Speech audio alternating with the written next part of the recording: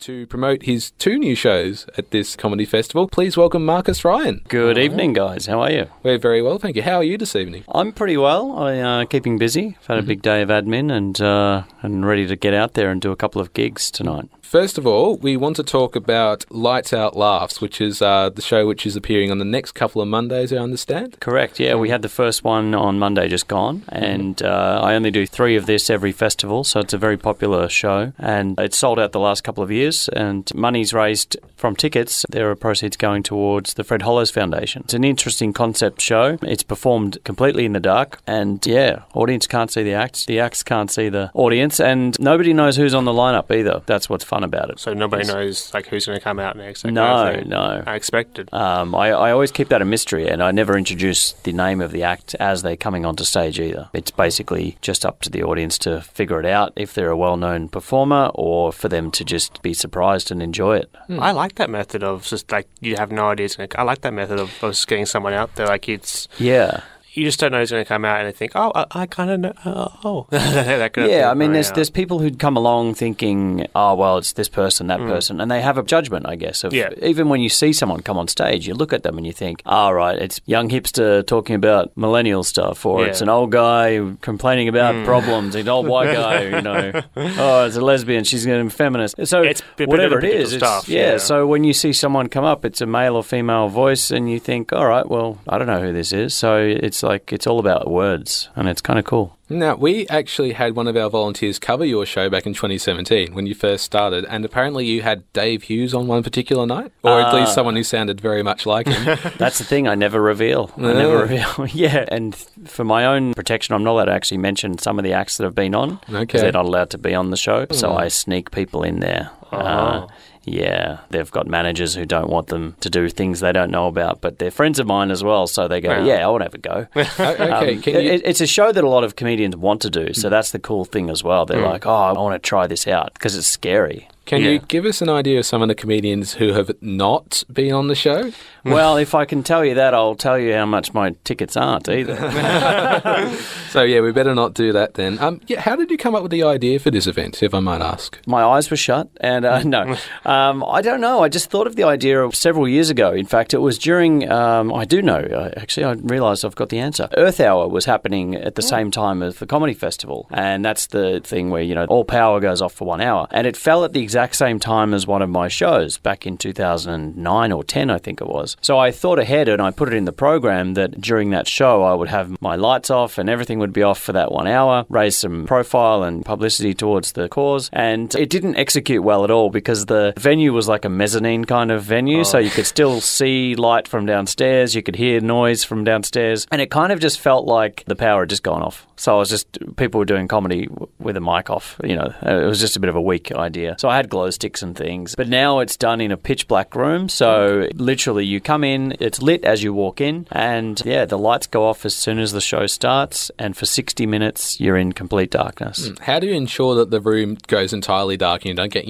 little bits of light sneaking in? There are little times where on Monday just gone, 2 people, they didn't mean it, but their watches vibrated and then they lit up. So I got heckled twice during the show with glowing watches. I was like, come on guys. Sometimes someone tries to check their phone and it's a very obvious thing. Even if the lights are on and they check their phone, we know what they're doing. So you just have to do as much as you can to block out any outside light coming in, try and prevent people coming in and out of the venue. We look after it pretty well. I also give out blindfolds just to make sure people get right into it. And people do, they love it. They want to get into the idea of the show. So everyone's wearing blindfolds as well, which really enhances it. We might move on to your second show because you're also performing a solo show, Marcos. Can you explain what this show's about for us? Well, my name's Marcus, and it's an easy switch for the title. I travelled a lot through Latin America, where everyone would call me Marcos. I've also watched a lot of these crime dramas and things, and got into the Narcos thing. So I've got a few stories over my travels of times where I've either been arrested, I've been in trouble with the police, not for doing anything too serious, but there's times where I've had a few run-ins, and also times where I've been the victim time I've been held up at knife point. These are all sort of stories that I've held off telling a lot in my shows, and they're the kind of stories that people really want to hear about. So I've decided to collect a whole bunch of the stories where it's about sex and drugs and crime,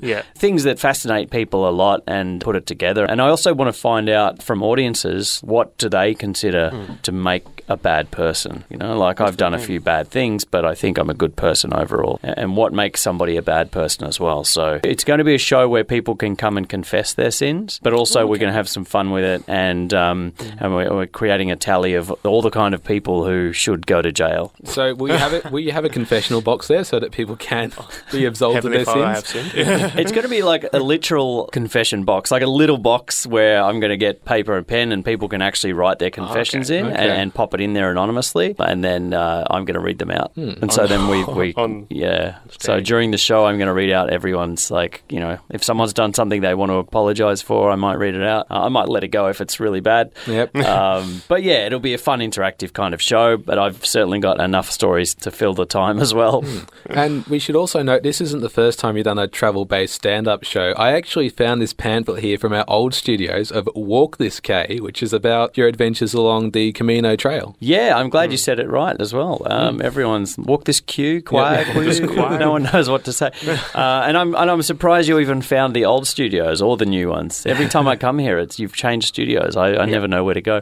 That was a 1,000-kilometre walk I did across Spain, and it was great. It was good fun. Yes, and actually I had a couple of colleagues from work do it as well, and it's sort of like become this ritual for baby boomers and older people. They have to walk the Camino Trail in order to get fulfillment in their lives. But it's a beautiful thing to do, isn't it? It is. I mean, I did it because I'm self-employed and I had nothing else to do. And I needed new material. I was like, all right, what can I do to get some new stories? And so I decided to walk across a country. I wrote a show about it, and I'm touring that show now in Canada later this year. And the show I did before that, which was called Hablas Inglés, that was all about hitchhiking through South America. And that show has toured around and got some award nominations and things. So that's going back to the US and Canada this year too. Just briefly about the Camino, one of the observations my colleagues noted was how everybody you met along the footpath said hello to you, and they were really friendly and jovial. And then you tried to reciprocate that when you got to the cities and were just walking past random people on the footpath, and they looked at you as if you were bizarre. Yeah. I mean, there's definitely a community spirit about it, but then there's also times where you just don't want to talk to anyone. You're going along by yourself, and then someone comes alongside you and they start bailing up with their feelings and these big conversations. You're like, right, I'm stuck with you for another 25 kilometres, okay. So you have to fake an injury. Exactly. I'm going to stay here tonight. There's nothing here. It's fine. I'll just keep walking. I'm going to sleep under this tree. And what about your future projects? Have you got any travels lined up that you think would be good comedic material at all? As I mentioned, I've got 3 solo shows on the go at the moment, this new one, and I'm taking that to Canada and the other 2 shows to Canada and the US. In between that, I'll be in the Caribbean doing a few gigs down that way. So there's always something going to happen. I'm not out to look for something to happen, but things happen. And after that, I'll be in Europe September, October, and I'm doing a bunch of shows in countries I've never been to before. So places like Iceland and Latvia and Estonia, things like that. I don't know what the next big adventure is going to be, but it's basically involving touring and then see what happens. Africa's on the plan for next year too. Okay. Before we let you go, have one last question. What would be your advice to youngsters who are looking to follow your lead and travel the world and talk and write about their experiences? Save up some money and then just go. Yeah, look, you've got an opportunity to study and to have a job and a house and all that. That's great, but you're not going to be street smart and learn a lot of stuff in life unless you get out there and really interact with other cultures and put yourself in situations you wouldn't be comfortable with. I try and put myself in new positions and situations all the time just to feel alive, you know. Sometimes you go, all right, that was dangerous, that was scary, that was stupid, but I got out of it. Exactly. Yes. And so, Marcos, your show begins on the 9th of April, which is next week. Correct. Where's that being performed? That's at the Elephant and Wheelbarrow in the city on Burke and Exhibition. So it's a cool venue, good place to hang out. And Lights Out Laughs, that's appearing at the Town Hall next Monday and also Monday the 15th? Yeah, it's a really popular one. That one has sold out the last couple of years, and my solo shows do quite well as well. So look me up on the social media. And yes, please tell us your handles and all your pages and all that. Yeah, my website is itsmarcusryan.com. marcusryan.com, and my social media is It's Marcus Ryan. So that's on Twitter, Facebook, Instagram, all those things, YouTube channel. I borrowed my mum's car recently, which is, if anyone's on social media and they want to look it up, look up at It's Marcus Ryan on Instagram. And I took my mum's car and I put my poster on the bonnet in vinyl wrap. She wasn't too happy at the time. She goes, I think you're going to have to buy this car off me now, because my face is all over the bonnet. So I've done a little bit of a stunt and some other things on the car, which I won't mention. You have to really look it up. But it's gone viral on the internet and it's gone a bit crazy. So people are loving it.